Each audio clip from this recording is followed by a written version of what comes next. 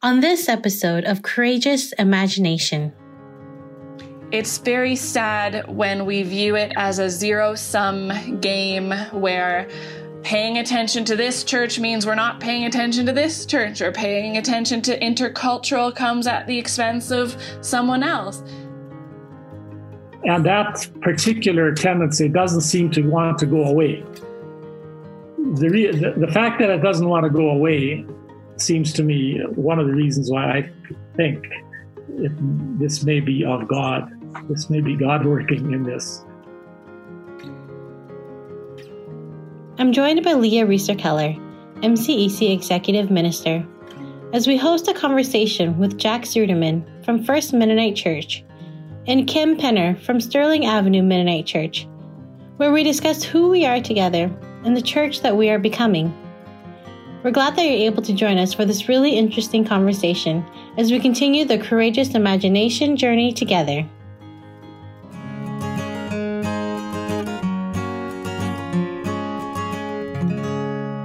So my name is Kim Penner, and I'm a full-time pastor at Sterling Avenue Mennonite Church in Kitchener. I also have a PhD in theology, and I teach ethics at a few academic institutions, including Christian ethics at Conrad Grebel University College. So I'm someone who particularly loves conversations about power and the church, people's embodied experiences of God, and how Mennonites define peace and violence. I also have two children, Jackson, who is 4 years old, and Ethan, who is 2 years old. And my partner's name is Dylan, and he works for a fundraising consultancy for nonprofits out of Guelph, Ontario. Thank you, first of all, for this invitation to be with you. It's a pleasure. I'm formally retired from a host of involvements that I've had with the Mennonite Church, and I've worked through with especially Anabaptist leadership training in over 30 countries by now in the world, focusing on teaching and administration and writing and leadership for the church, including when I was General Secretary of Mennonite Church Canada. I visited every congregation at their place of worship, which was quite an undertaking because Canada is very big and we do have a lot of congregations. But it was very rich to do that and get to know the church at the global, the regional, the local, and the very, very personal levels. I've also worked with Mennonite World Conference a lot as secretary of the Peace Commission and also the chair. When I retired, they appointed me missioner ambassador for Mennonite Church Canada, which was a big title but it was a very rich time of teaching around the world. And now Irene, my wife, of almost 56 years, and I are retired, and we live here in New Hamburg, Ontario. And so I'm very grateful for what opportunities my family and I have been given. Thanks for sharing. Together on this journey of courageous imagination, looking at where God is calling us as a faith community. Two of the core questions that are guiding us is, who are we together as a Mennonite Church Eastern Canada community of faith? And the second question is, what is the church that we are becoming? And so these are the two questions that I want to go into a bit more detail with both of you today. And you both have a really unique perspective on this as people who have been very active in local congregational life. Kim, you are an active pastor of a large congregation right now, and you both have a theological lens to look at this with as well, and to help put this in the context of our broader Mennonite movement, our broader Christian movement. As we think about this, both within the geography of Mennonite Church Eastern Canada, across Ontario, Quebec, and New Brunswick, and also thinking about how this is situated within the global Mennonite Anabaptist movement. So as we think about this first question, who are we together as an MCEC family of faith? I'd be interested to hear from you. What do you see that holds us together as a community of faith? So what would you say are 3 top values or principles that can bring us together across the diversity of our community? Of right now, we're about just under 100 congregations, over 16 different languages of worship. What would you see as 3 values or principles that hold us together? One value, I think, that's becoming increasingly clear is that we are an intercultural church. And we see this especially in MCEC, but also in other parts of Canada, like in Mennonite Church of British Columbia, also experiencing this in a very significant way. And together with that, we are a global church. And I hasten to say that these are not necessarily the same things. It is evident that our church and MCEC in particular has become a church of many cultures here in Canada. And that is great. I think that's holding us together in many ways. I'm hoping that will not keep us from being a truly global church as well. To be intercultural and to be global are very complex things. These are not easy things to work at, but they are very important things. And I hope that we continue to nurture those values. So, Jack, could you say what you see as the difference between being global and being intercultural? One can be intercultural in a tribal kind of way. There is a tendency to become more tribal, more isolationist, more fundamentalistic, and that keeps us from being truly open to what God is doing around the globe, around the world. And so I don't think they are the same. In fact, that leads me to my second point. Actually, another value that I hold, and that I think MCEC holds very deeply, is a sense of unity, drive to be a unified church. We want to be a community of hope. This is something the world needs badly, in a sense of hope and a hope that is grounded in something, not just superficial hope. And the church is designed to be a source of hope. And the Apostle Peter tells us that we should always be prepared to defend the hope that is in us. It's a kind of an interesting assignment. And this hope is not based on kind of presumed perfection but on demonstrating the power of powerlessness, the supremacy of servanthood, the overwhelming power of love. And those are the kinds of things that actually inject hope into the world. Thanks, Jack. Kimberly, over to you. Who are we together? What are the things that hold us together? Well, who are we together is a really good question that I have actually been trying to wrap my head around as someone who is new to congregational ministry. I just started at Sterling a couple months ago, and I'm getting to know a particular congregation, and I'm seeing exactly what it means that MCEC and MC Canada are so congregational. Each church really does have the ability to discern the leading of the Holy Spirit, and there's a great freedom around even the use of language for rituals of the church. We don't all have to do everything the same way.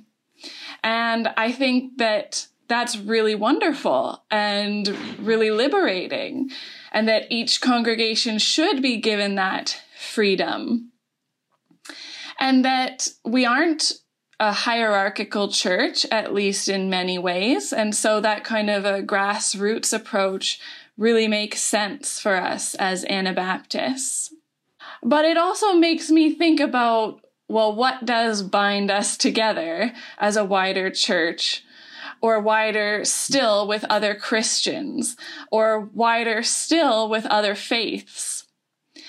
And in some ways, in my experience, it seems like it's more challenging to identify what we have in common with other Mennonites sometimes compared to other Christians. I'm thinking of ecumenical dialogue, or people of other faiths, and I'm thinking of interreligious dialogue. Sometimes our internal conflicts are harder than the differences that we have with people from other denominations or other religious traditions. But I do see the value in our shared identity as MCEC congregations. The top 3 values that I would love to see us discuss and gain greater understanding together on would be justice, love, and peace. How do we define these values or norms?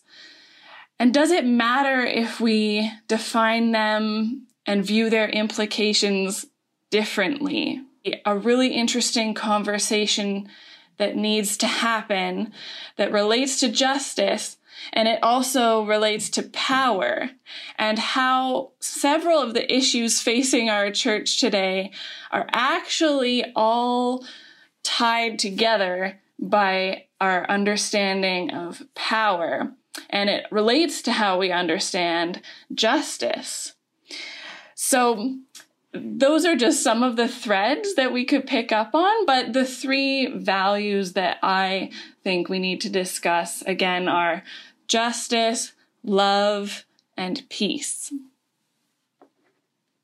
Kim, could you go into a little more detail or tell us a story or a practical example of how you see issues of power and justice and love and peace all tied up together? What does that look like in action, and how do we pay attention or know where power is and how it's being used? So one of the places where we could look for how these values are interpreted is our understanding of ecclesiology, or what it means to be the church. Do we view MCEC as made up of congregations that all have the same experiences of privilege and disadvantage within our society? And even within those congregations, does everyone have the same experiences of privilege and disadvantage in our society? And I'm thinking socially, like with regards to race, class, gender, sexuality, age, ability.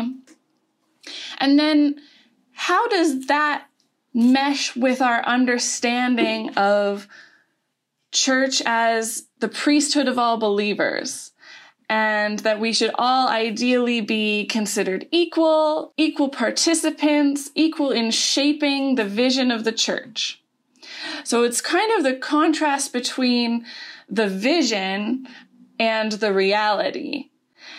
And given the reality and the fact that we aren't all equals and that we do have various experiences of privilege and disadvantage socially and ecclesially, how do we work with that? Do we even acknowledge that? Jack, I'm wondering if you have any stories of how you've seen this tension of play out in some of the global church work that you've been involved in, or thinking about Mennonite World Conference and your role there. What does it look like for congregations, for national churches to come together and to find unity or find things that hold us together, despite the many differentiations of access to power and resources within a society, within a country, within a church?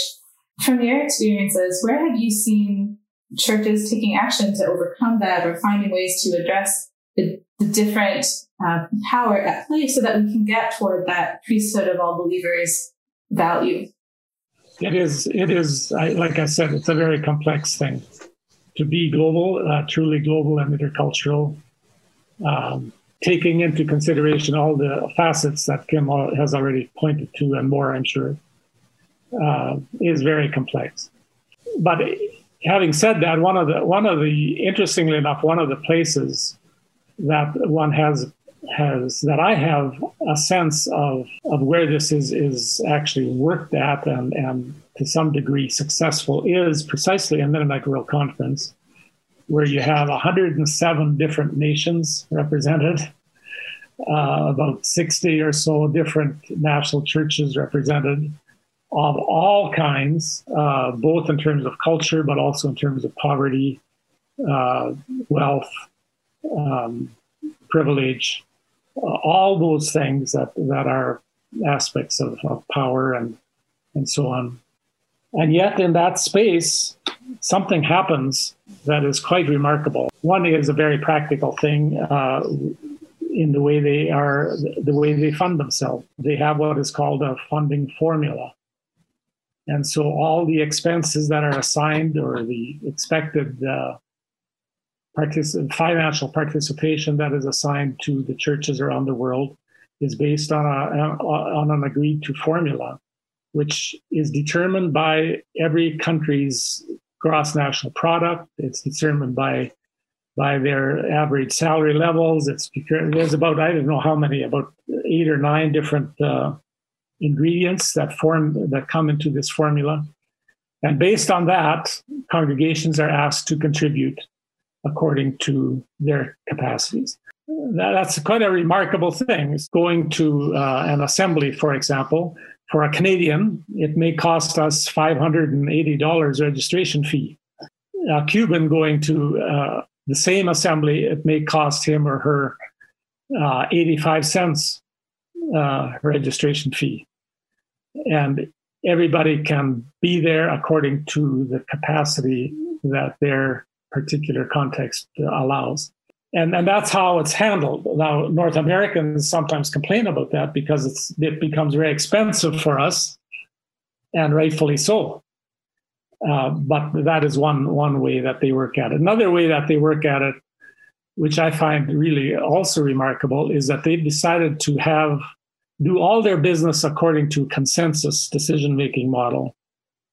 They don't have votes by majority or votes by whatever. Every decision that is made by consensus. And they spend a lot of time at each single meeting explaining what is a consensus model, why, how does it work, what are the values behind it, and so on and so forth. And in a place that one would least expect it to work, it works remarkably well. It generates a sense of being in this together.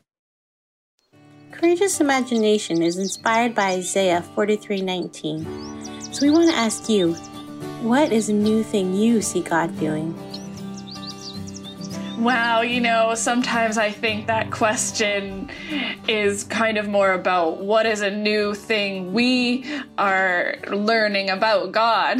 But I think that God is revealing to us that we are not limited as the church to a building right now, and that we can embrace and in fact depend on a much broader understanding of the church that includes our immediate neighbors and especially creation.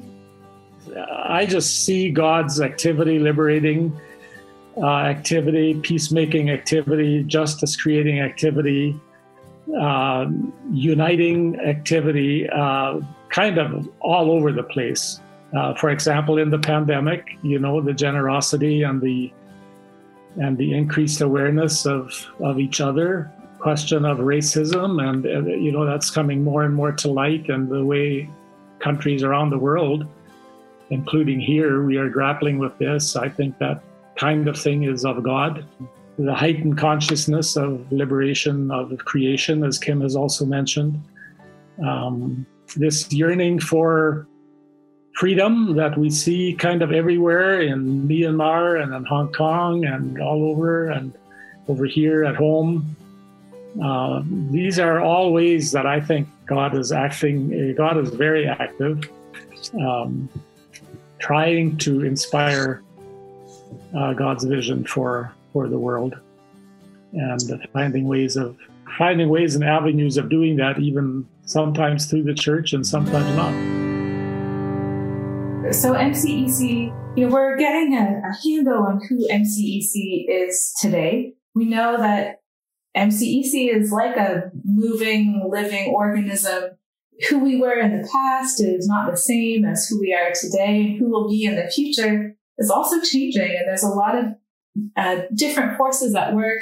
The Holy Spirit is moving and shaping us in different ways, along with other societal forces, other things that are also at play, and thinking about what is the church that we are becoming.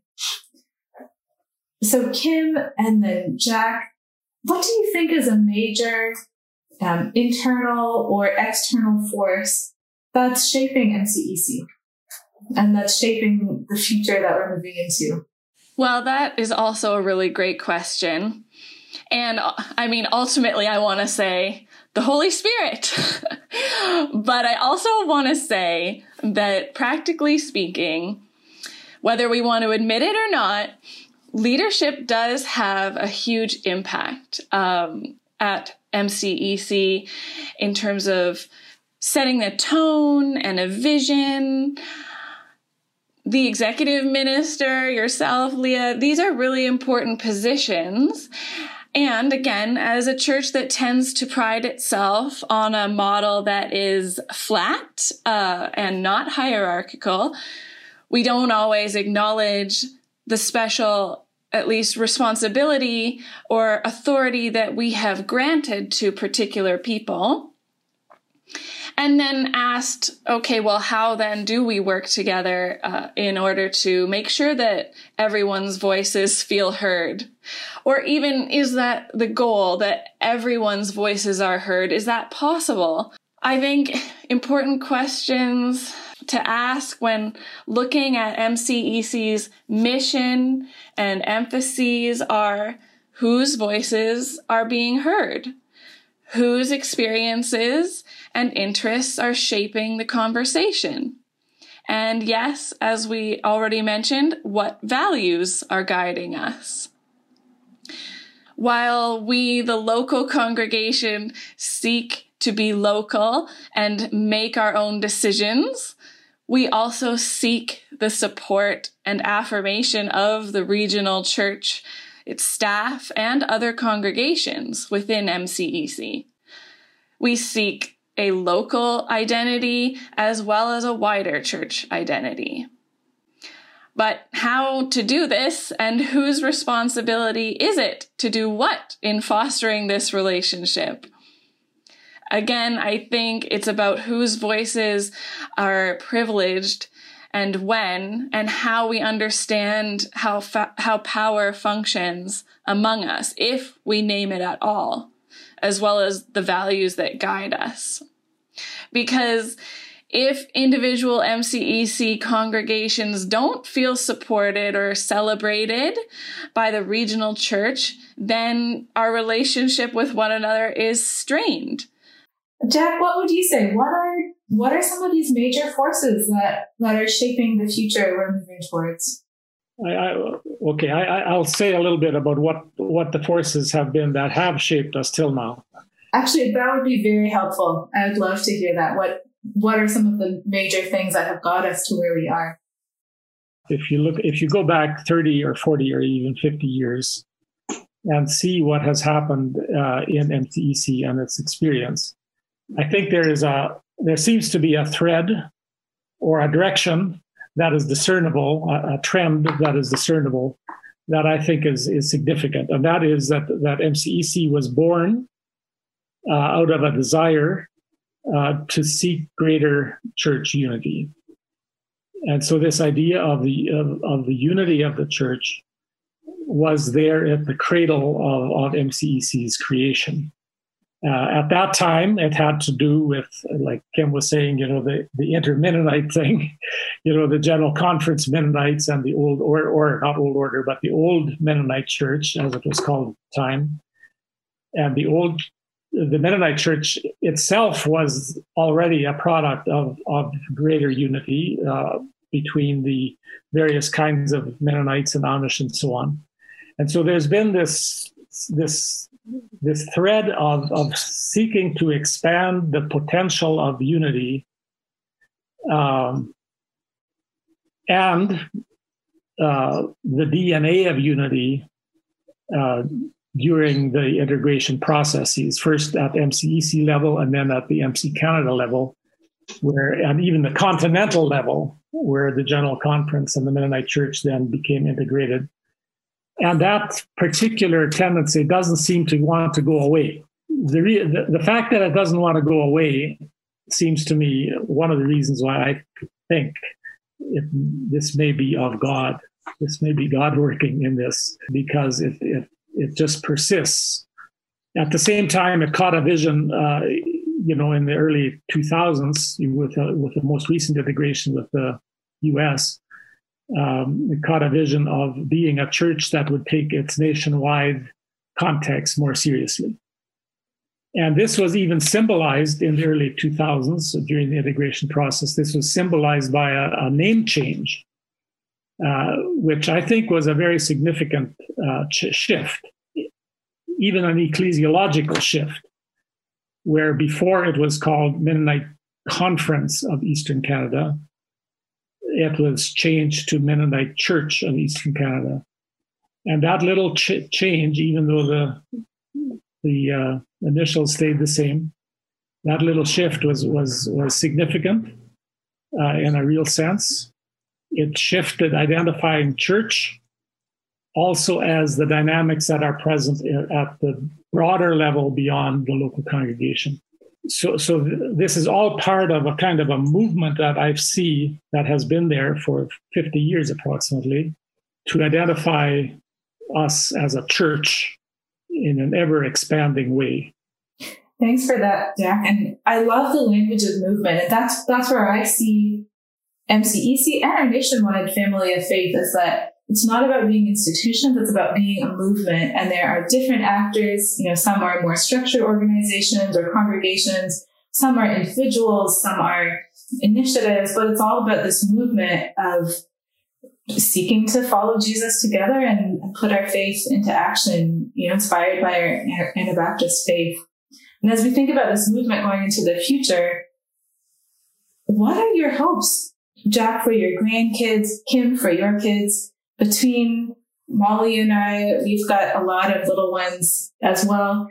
I would love to hear from you, Kim, and then Jack. What do you hope the experience of faith and the experience of Mennonite faith will be like for your little ones, for your kids when they are grown up? I mean, I think that this issue of unity, diversity in unity, unity in diversity is a really big one at the center of some of my greatest tensions around my hope for the church. I want there to be unity, and I want there to be an understanding of what joins us together as a wider church.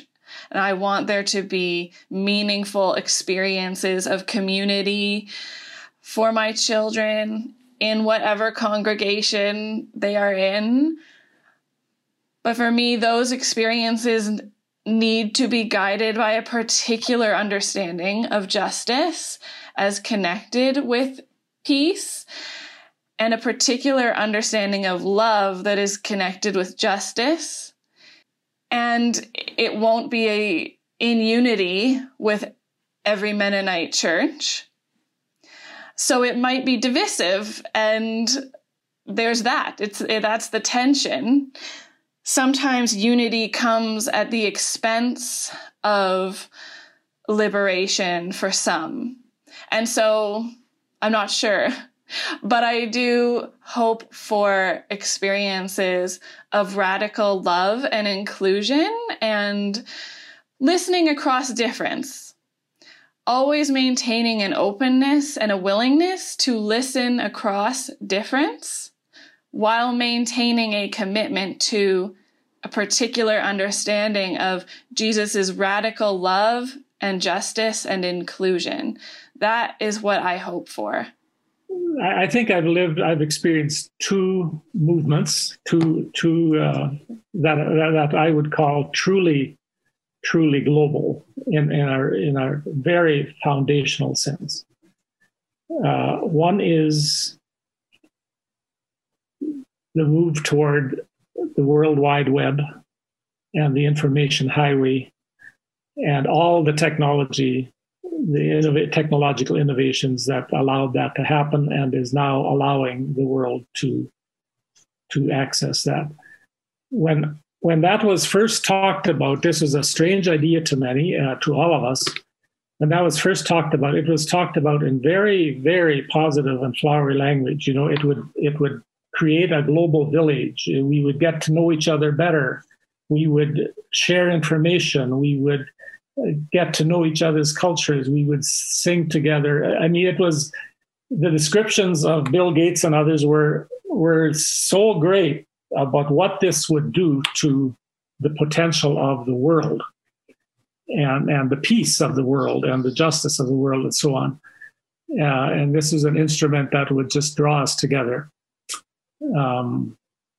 As it has turned out, not entirely, but I think we've all watched The Social Dilemma now during our pandemic and other things like that. You know, the visions of what was meant to be have not exactly materialized. In fact, many sociologists and others are saying that what I call tribalization and what they call tribalization has actually been exacerbated by the information highway and the access to information. This has chased us almost into smaller and smaller groups of same-mindedness, with a conviction that we don't really want to interact much with those that aren't like us or that don't agree with us and so on. And so that drive toward kind of a tribal mentality, which is manifest now all over the world in terms of what I call fundamentalism, both in terms of politics and in terms of religion. The religious and political fundamentalists are just getting stronger and stronger around us and around the world. It's exactly opposite of what the promise of the World Wide Web was. So that's one big movement. The other big movement, and we're right in it now. I don't think we've had a movement like the pandemic that can be truly called global in the same sense, where it's kind of impacting every country, not equally. And this is the power dynamics that Kim was talking about are absolutely present. But it's a movement that we in some way share. And it brings people to their knees. People that thought they were powerful now all of a sudden realize they too die. So I think these two are just an example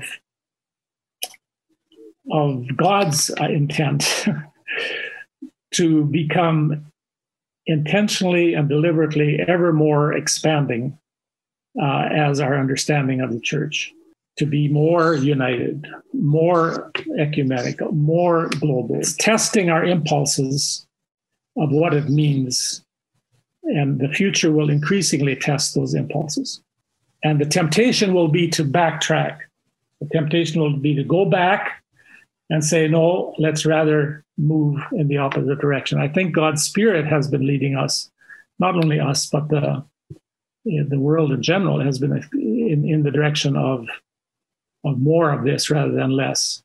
And so I think MCEC has a significant voice in this. I would hope that MCEC will exercise that voice in the leadership and in its congregations and in the direction that it is giving us, because I do sense here a moving of God.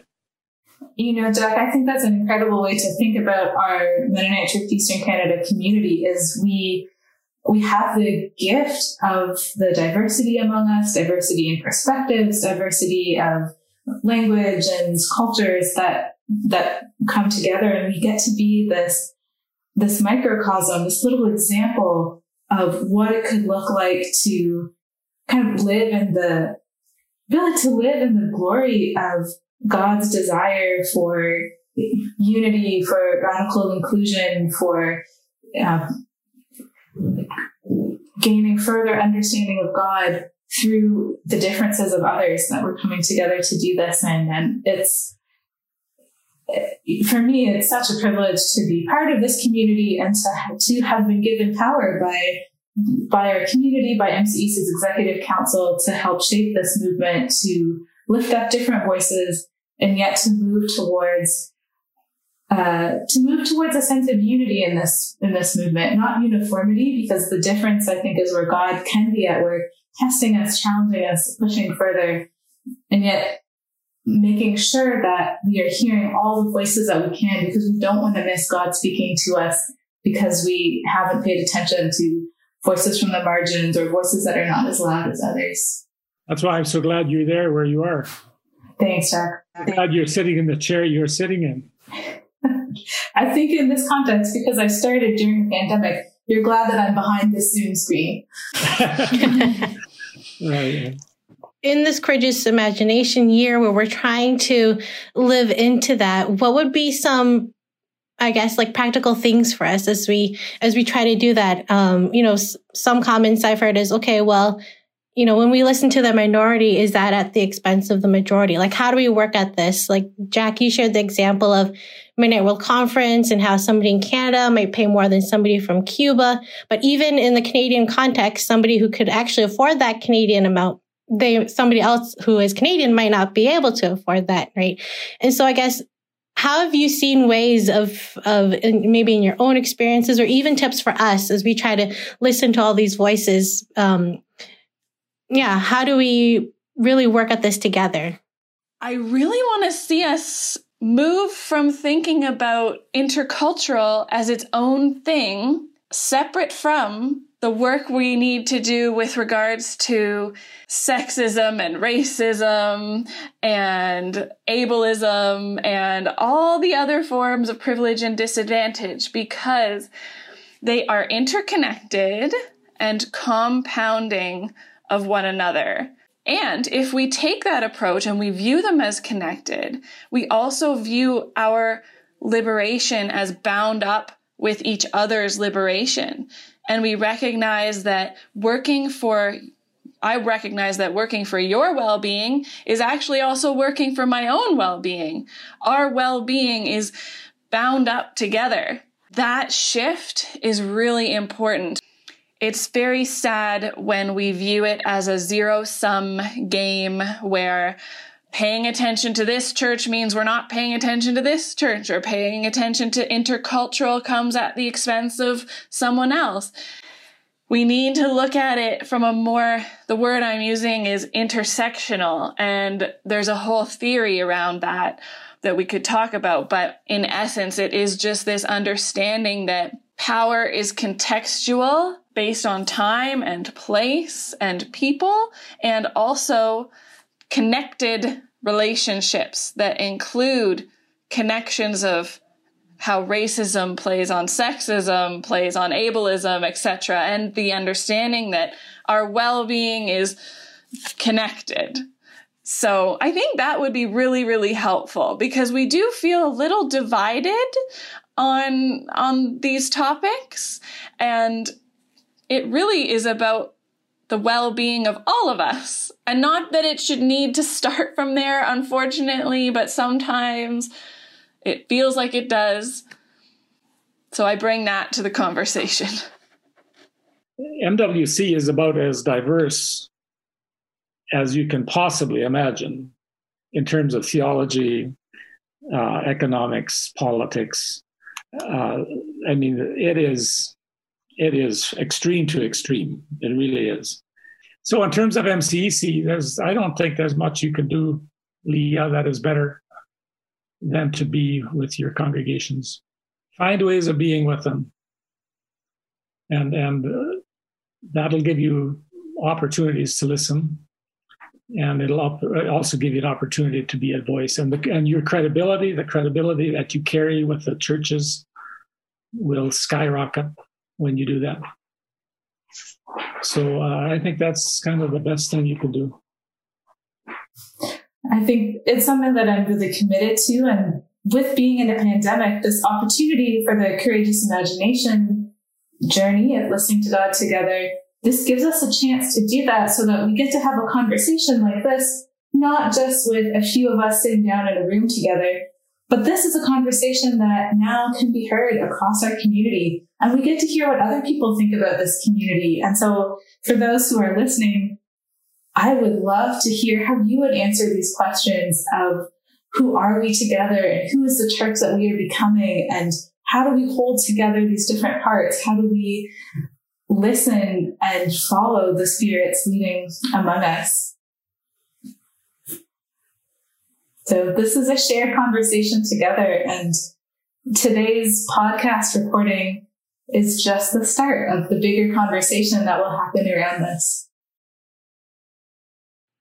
Mm-hmm. And we're hoping this can spark conversation in congregations around these important questions and topics that we're talking today. Is there anything that either you or Kim or Jack that you would want to share with the listeners?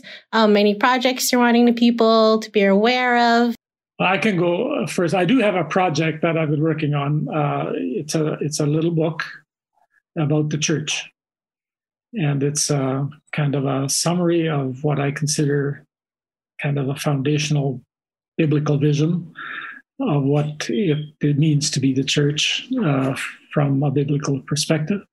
The title is The Baby and the Bathwater, Aspiration and Reality in the Life of the Church. So hopefully that's coming out sometime in June or July. So you can keep your eye out for that.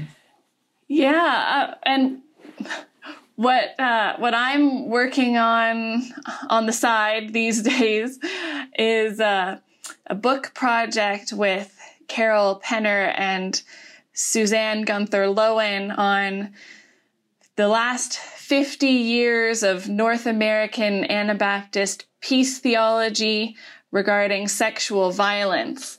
And it's very much in the early stages, so it's something to look for in the long term. But the last 50 years of Mennonite peace theology and sexual violence.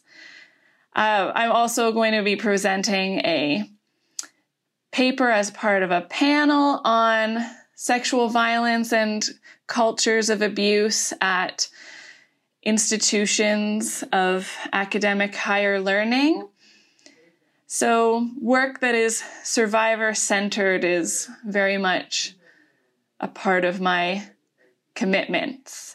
I want to thank you, Jack and Kim, for coming together and having this conversation with Leah and I. I think we probably could have talked about a number of the different topics for a long while. So thanks for making time to join us this afternoon. Let's continue the journey together, remembering to keep our eyes open so we can perceive the new things that God is doing right here, right now, and in our communities. Hope you enjoyed this podcast. Make sure to follow us at Mennonite Church Eastern Canada on Facebook and Instagram, and share this podcast with your friends. See you soon.